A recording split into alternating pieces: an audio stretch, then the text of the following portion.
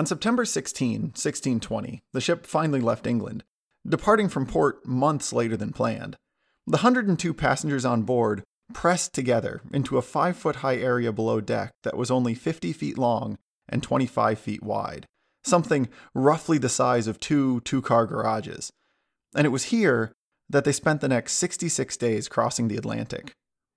Of the passengers on board, about 2/3 traveled for business, but the remaining 35 or so were on the ship for religious reasons.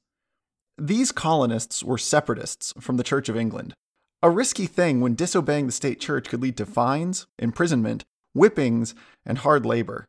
They'd tried moving to the Netherlands, but that had its own dangers. The jobs were low wage, and the kids were being lured away by the lifestyle that surrounded them there.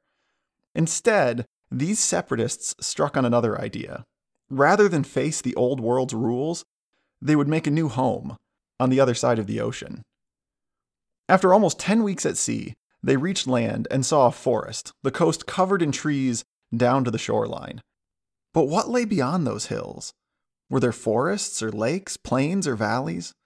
I picture them straining, trying to see as far as possible, wondering what discoveries were waiting for them. Only a little of this world had ever been mapped.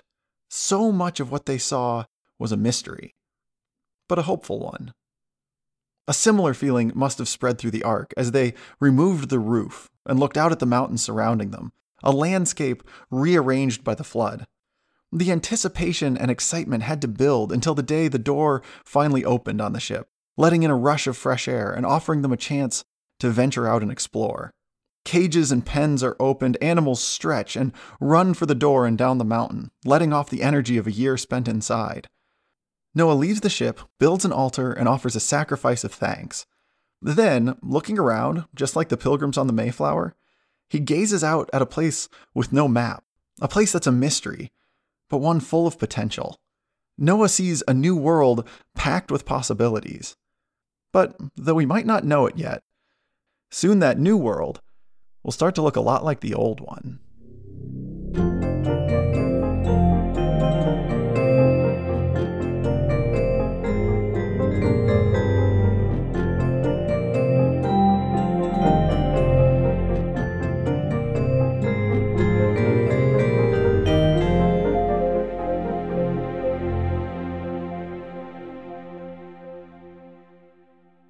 At the end of the last episode, I talked about Noah finally getting to leave the ark. I mentioned the altar and the sacrifice and God's acceptance of that sacrifice.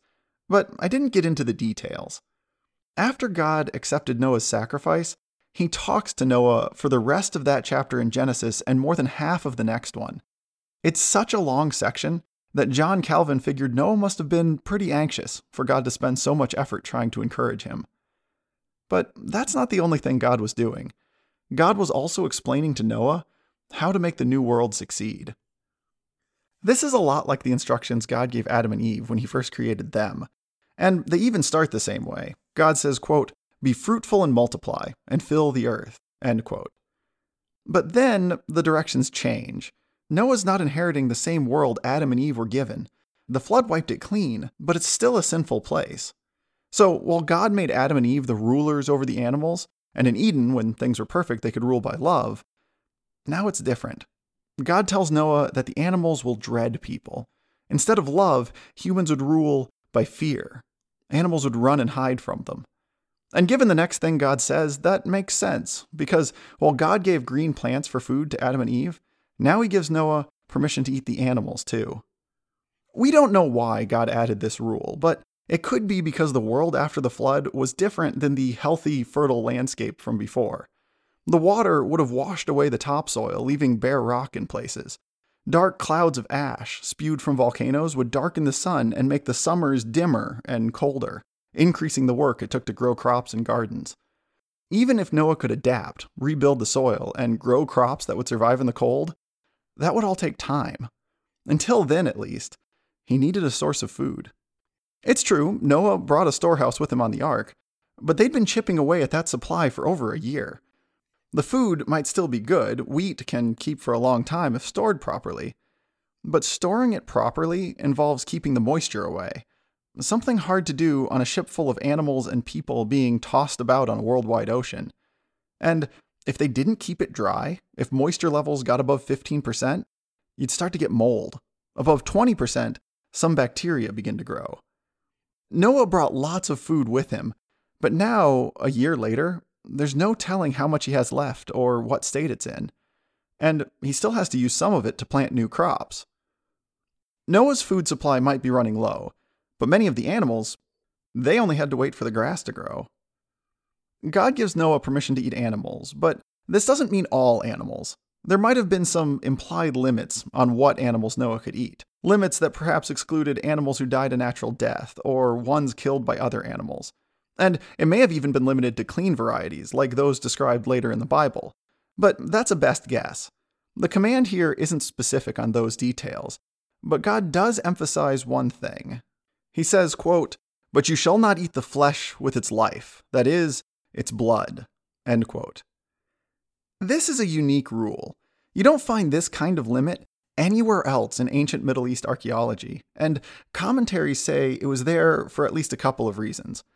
First, making people drain all the blood from an animal before eating it helped prevent cruelty because it stopped people from roasting or cooking animals alive. That's the minor part. More important, though, this rule also focused everyone's attention on blood as a symbol of life. And continuing that idea, God turns from animals to the importance of human blood. He tells Noah that both men and animals will have to give an account for any human blood they shed, for any humans they kill, and that humans who killed other humans would be executed. In laying out this constitution, the rules of this new world, God shows the importance he places on life, and on human life in particular. That life came from God. Humans were to consider it something sacred. And if they kept that principle in mind, it would help them realize the significance of the sacrifices they offered. Sacrifices that pointed to the promise of salvation God made to Adam and Eve when they'd been forced to leave the Garden of Eden. God finishes where he started. He tells Noah and his sons to be fruitful and multiply, and to have many children. The flood wasn't about destroying humanity. It was about resetting the system. With those instructions still in the air, God makes a promise. Genesis records it as a promise made to every bird, animal, and human who came off the ark, and to all their descendants. God says, quote, "Never again shall all flesh be cut off by the waters of the flood, and never again shall there be a flood to destroy the earth." End quote. And this is one of the famous parts of the story. After making this promise, God gives them a sign and says, quote, "I have set my bow in the cloud, and it shall be a sign of the covenant between me and the earth." End quote. Whenever there's rain, the rainbow is God's symbol that the rain won't become a flood to cover the whole earth. This is where the Bible's details run into physics. Rainbows are made by different wavelengths of white light reflecting and refracting inside a raindrop to split into a spectrum of colors. This shouldn't be something new after the flood. The flood wouldn't have changed the physics of how light and reflection and refraction work. And scholars tend to come down on the side that rainbows would have existed before the flood, too. But that all depends on rain. If there wasn't rain before the flood, as I talked about before, this might have been the first rainbow anyone had ever seen. Picture that. It's getting toward evening. The sacrifice is smoking on the altar. God's talking to Noah, and Noah's standing there, looking off into the distance at some lingering rainstorm showering one of the mountains or valleys.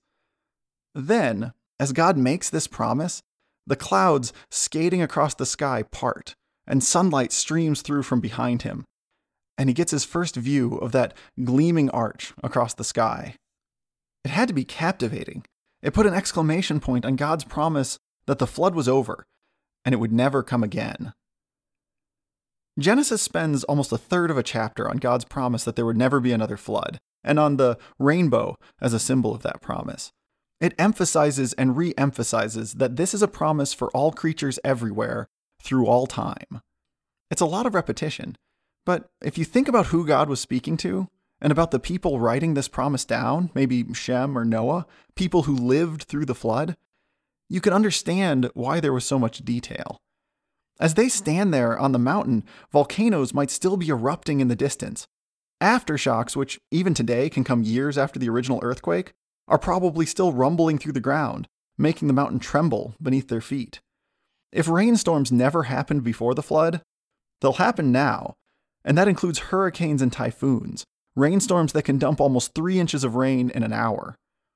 Without this promise, without God emphasizing that there would never again be a flood to cover the whole world, every time it started to rain, they might be tempted to run for the ark, to take cover just in case another flood was coming.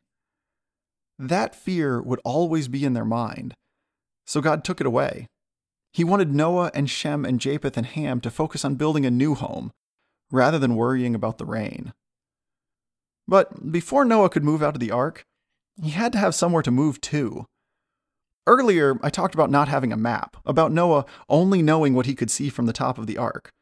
So, as the next morning dawned, I pictured the family loading up for an expedition, taking a little food and a few supplies, and setting off down the mountain, looking for a place where they could build homes, plant gardens, and graze their livestock. Today, we have satellites that take pictures from space of places all around the world that are better than any map in history. And if that's not detailed enough, we can find people who live in those places who can take pictures and show us what it looks like. This all makes it hard to think of what it was like for Noah, hard to get a sense of the mystery of exploring a place no human has ever gone before. Imagine what Noah might have seen. Based on where the ark landed, in the mountains of Ararat, the best guess we have for that today is that Noah was looking at what we call the Armenian Highlands. Today, Armenia is a landlocked country between the Black and Caspian Seas. It touches Turkey, Azerbaijan, Iran, and Georgia. But that's only the modern borders. In the past, Armenia was a larger place, touching the seas on both sides and including parts of both Turkey and Iran. The area is mountainous, with fast-moving rivers and waterfalls. Lakes collect in the valleys, with Lake Van or Lake Sevan and Lake Urmia as some of the largest. You can picture Noah looking out from a ridgeline and seeing the ancient, oversized versions of some of those lakes, probably still swollen with water from the flood. Maybe it took a day of exploring, maybe a couple of days, but when they found a place where they could get water, where they could grow food and graze their animals, a place that offered shelter from the weather, when they found that spot, they climbed back up the mountain to the ark and started to take the ship apart. We often ignore this part. It's true, Genesis doesn't say Noah dismantled the ark. But think about it. Imagine your ship ran aground on a deserted island and you had to figure out how to survive there. You have nothing but the materials on the island and whatever you could salvage from the shipwreck. If that was the case, would you leave the ship alone? Would you take nothing off of it and try to start from scratch? No. You'd break apart doors and remove windows. You'd take curtains and rugs and tables and chairs and tools and boxes and anything that wasn't bolted down, and bring it ashore onto the island so you could reuse it. The same thing would have happened here. If the family needed to build a barn further down the mountain, they had 3 choices. Take wood from the ark and reuse it, try to scrounge the wood from trees and other debris that had spent the better part of a year as driftwood on an ocean, or wait for new trees to grow. Which of those options would you choose? And remember, anytime you use a tool you brought with you, saws, hammers, axes, you wear it out a little bit more, and there's no civilization around to repair it if it breaks. Once something is broken, you have to make a new axe or saw or drill or chisel on your own. All of this pushes me toward the idea that Noah and his sons, his wife and his daughters-in-law, when it came time to leave the ark and build a new home farther down the mountain, they would have taken anything they could from the ark to help them on their way. Picture Noah prying apart cages and railings that used to hold back the ancestors of elephants and horses. Shem and Japheth might be climbing through the decks of the ship, pulling up floorboards and throwing them down to a pile outside.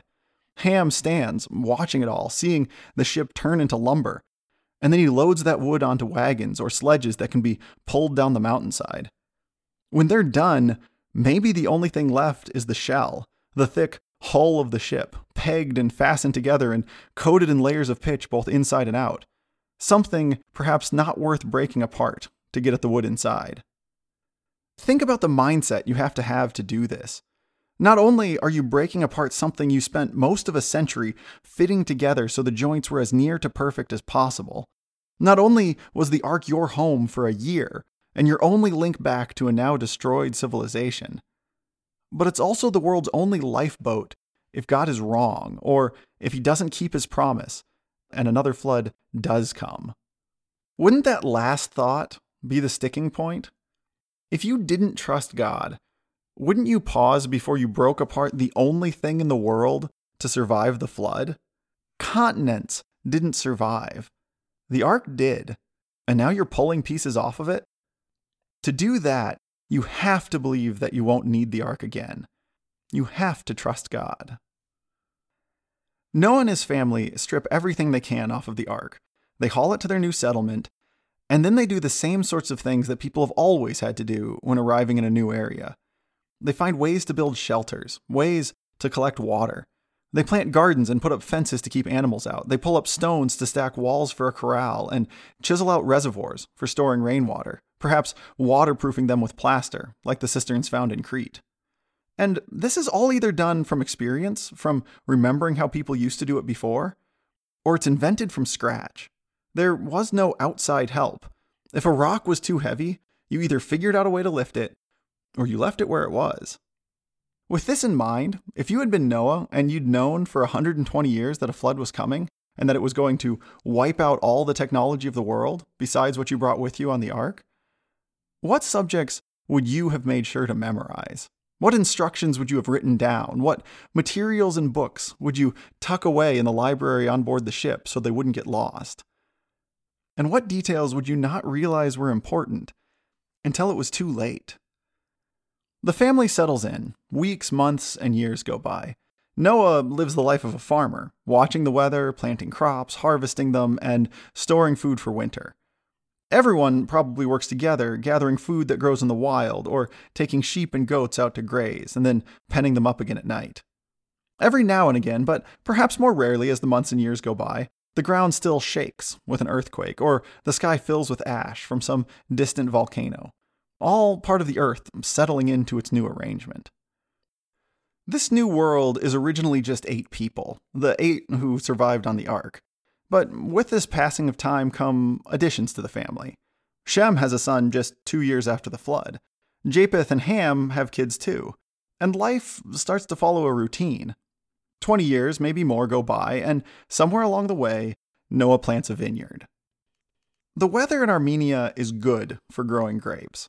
It was in Armenia in 2007 that researchers discovered a cave with a grape press dating back thousands of years. One of the oldest, if not the oldest, grape presses ever discovered. And along with the press, they found grape seeds that are the same as the grapes people still grow today. And they might be a lot like the grapes Noah grew. Noah plants a vineyard, waters, waits, prunes, and in 3 to 4 years, he begins harvesting grapes. You harvest grapes in clusters, and once you have them, you can either press the clusters to get fresh grape juice that you preserve, or you can let the grape juice ferment and turn into wine. Genesis says that Noah chose the second option. It says that he, quote, drank of the wine and became drunk, and lay uncovered in his tent, end quote. Now, there's some debate about whether Noah meant to get drunk. Scholars suggest maybe wine hadn't been made before this point, or that Noah didn't realize how it would affect him. Personally, I'm unconvinced. There's no reason to think people hadn't made alcohol before the flood. And it's not like grape juice easily turns into good wine. Grape juice spoils easily. It takes work to make it into wine. Look at the process you have to follow. After pressing the grapes, you wait while the yeast on the grape skins digests the sugar in the juice and converts it into alcohol and carbon dioxide. That process takes a week and a half to a month. During that time, if the wine gets too hot, the yeast dies. If it gets too cold, the yeast isn't productive. And even if the temperature is right, if the concentration of alcohol gets too high, the yeast quits working. On top of everything, you have to keep air away, because if air mixes in with the wine, some of the bacteria found on grapes can turn wine into vinegar. I suppose it's possible that Noah could tell the grape juice was spoiled, but didn't realize the effect it would have on him. But considering the history of alcohol making all around the world and all through history, I think Noah might have known what he was doing. But this begs the question, if Noah knew, why did he do it? One theory guesses it was nothing more than drinking too much during a feast, perhaps a feast celebrating the grape harvest. But there's another theory I wonder about. When you drink wine, something that would be about 12% alcohol today, your body releases endorphins that make you feel good, and serotonin levels go up, helping your mood. Following some trauma, people talk about using alcohol to feel less anxious, less depressed. And when Noah grew grapes and drank the wine from them, you can imagine he might have been doing the same thing. After the flood, after seeing the world destroyed, it's not hard to imagine Noah having flashbacks, reliving waves smashing into the hull of the ark, thinking about the world he grew up in, the people he knew, and knowing that everyone but his family is dead. It doesn't matter that those people decided to stay outside the ark. I still think the memory of it might get to you. Add to that the weight of knowing that rebuilding the world, starting everything over, that all of that rested on him, and I can see how Noah would be overwhelmed, how he might want to drink and forget everything for a while. It doesn't excuse it, but it does help you understand. We don't know the whole backstory here, whether Noah drank by accident or did it on purpose to help with his stress or for some other reason. But it is interesting that this story made it into Genesis. It shows that Genesis isn't a whitewashed version of history. Noah's not a perfect person, but a real one, someone like us, someone who makes mistakes just like we do today. Noah gets drunk and goes to his tent, and this is either a house like a nomad might use or maybe something temporary, something set up near the vineyard during harvest time. He goes to his tent, and perhaps it's hot outside because Genesis says he takes off his clothes and falls asleep. And a little while later, Ham shows up and goes into the tent. Genesis doesn't say whether Ham went into Noah's tent knowing that Noah was drunk and naked, or if he just stumbled upon Noah while going about some other chore. But in either case, Ham sees Noah lying there. Seeing isn't the problem. It's what Ham does next, because after looking at Noah, he goes outside and tells Shem and Japheth about it. And just like the parallels between what God told Adam and Eve in the Garden of Eden and what God told Noah after the flood, there are some interesting links between what Ham does and what Eve did with the fruit. Genesis emphasizes that both of them saw. It emphasizes what they looked at. This probably wasn't just a glimpse. It was purposefully doing something they knew they weren't supposed to do. And then, not content with doing it themselves, they went and spread it. Eve took the fruit to Adam, and Ham went to tell his brothers. I picture Ham coming up to them with this gleam in his eye and a smirk on his face, finding them somewhere else in the camp and telling the story. Their dad is in his tent, he's passed out and not wearing any clothes. Noah, the righteous guy, the person who saved humanity, he's now no better than a common drunk sleeping off a hangover. We can only guess at Ham's motive, why he did this. Maybe he only wanted Shem and Japheth to join in on the fun. Perhaps, as John Calvin thought, Ham wanted to use Noah as an excuse for his own bad behavior. If Noah, the most righteous person in the world, is fallen asleep drunk, it gives you some room to argue that your sins aren't so bad, right? And so he comes to Shem and Japheth to get witnesses. That's all possible, but based on what happened next, I wonder if Ham knew that Shem and Japheth wouldn't want to make fun of Noah. If he knew that his brothers looked up to their dad, that they respected him. If that's the case, when Ham came and told them about what he'd seen, it wasn't just to mock Noah, but also to insult his two older brothers for using their dad, a drunk, as their role model. And you have to think that this wasn't the first time Ham did this sort of thing. His disrespect, his contempt, probably started earlier. This was just the latest in a long series of things. Perhaps it went back before the flood. Maybe Ham missed that world, that civilization. I wonder if he didn't think they should take apart the ark, just in case another flood came. Whatever the history, this was Ham's chance to point out to everyone that his father was an old fool, and perhaps get people to change sides and to follow him instead. Ham sees Noah and goes to Shem and Japheth and tells them, but Shem and Japheth don't go to see. Instead, they take some clothes, imagine a cloak or a coat, something like a blanket, and back into Noah's tent, dragging it with them and covering Noah up without seeing anything. And then they leave him there to sleep it off. Noah does sleep it off, and sometime later, maybe the next day, Noah wakes up, and you can imagine he's got this hangover, probably a headache, and somehow he finds out the story. And he doesn't find it out just because there's a cloak laying over him. You can't get all these details just from seeing a cloak, even if you know you didn't leave it there. So I wonder if Noah hears it from his wife, or maybe Shem and Japheth come and tell him. Or perhaps when he wakes up and gets dressed, he sees everyone staring as he leaves his tent, people pointing and whispering. Because you can imagine Ham didn't stop the fun with Shem and Japheth, and now everyone knows. The story is an open secret. As Genesis puts it, when Noah finds out what his youngest son has done, he says, quote, "Cursed be Canaan," end quote. This is a strange thing to say.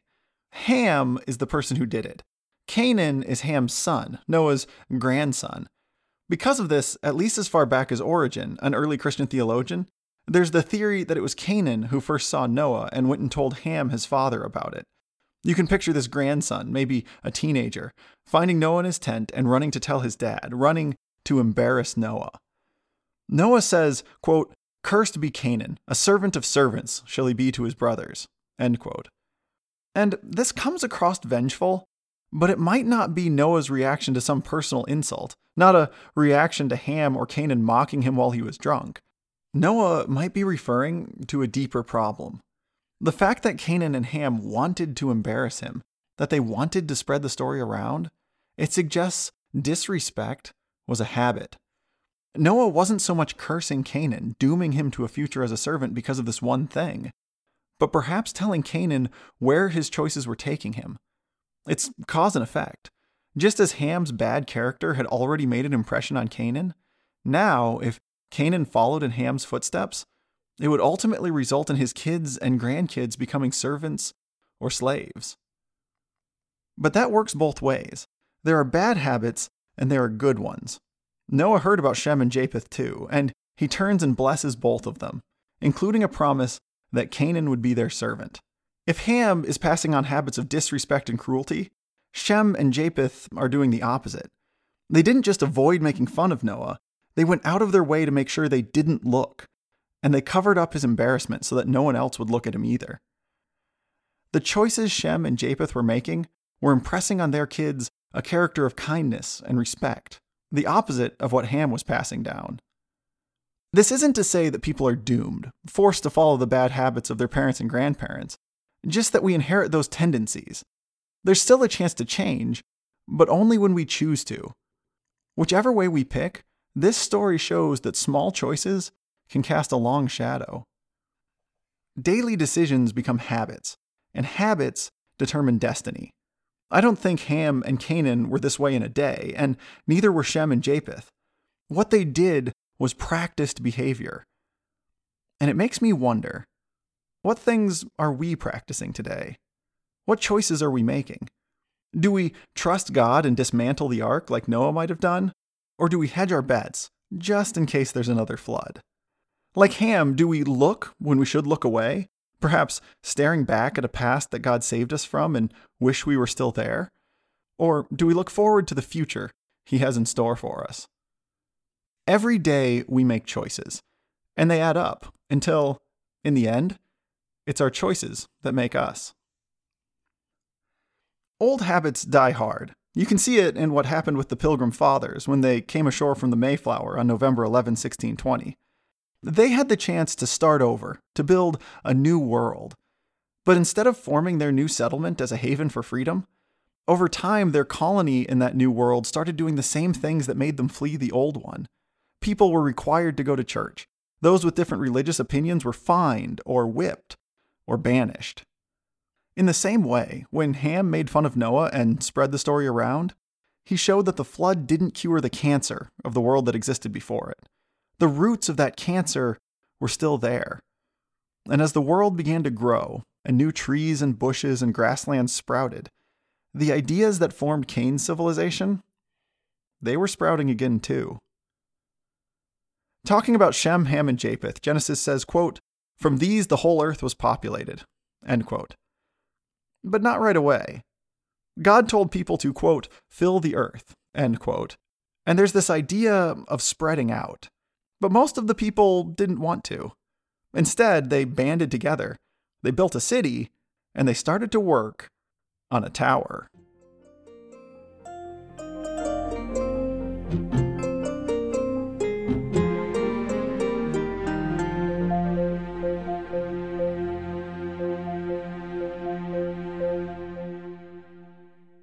Before the flood, people didn't follow God. What happens when people in the New World ignore him too? That's in the next episode. Until then, if you want to sort through more details that didn't make it into the story of Shem, Ham, and Japheth, widerbible.com has articles, references, and links to get you started. The website also has a place for asking questions and a page where you can subscribe if you want to know when something new comes out. I'm Adam Shull. Thanks for listening.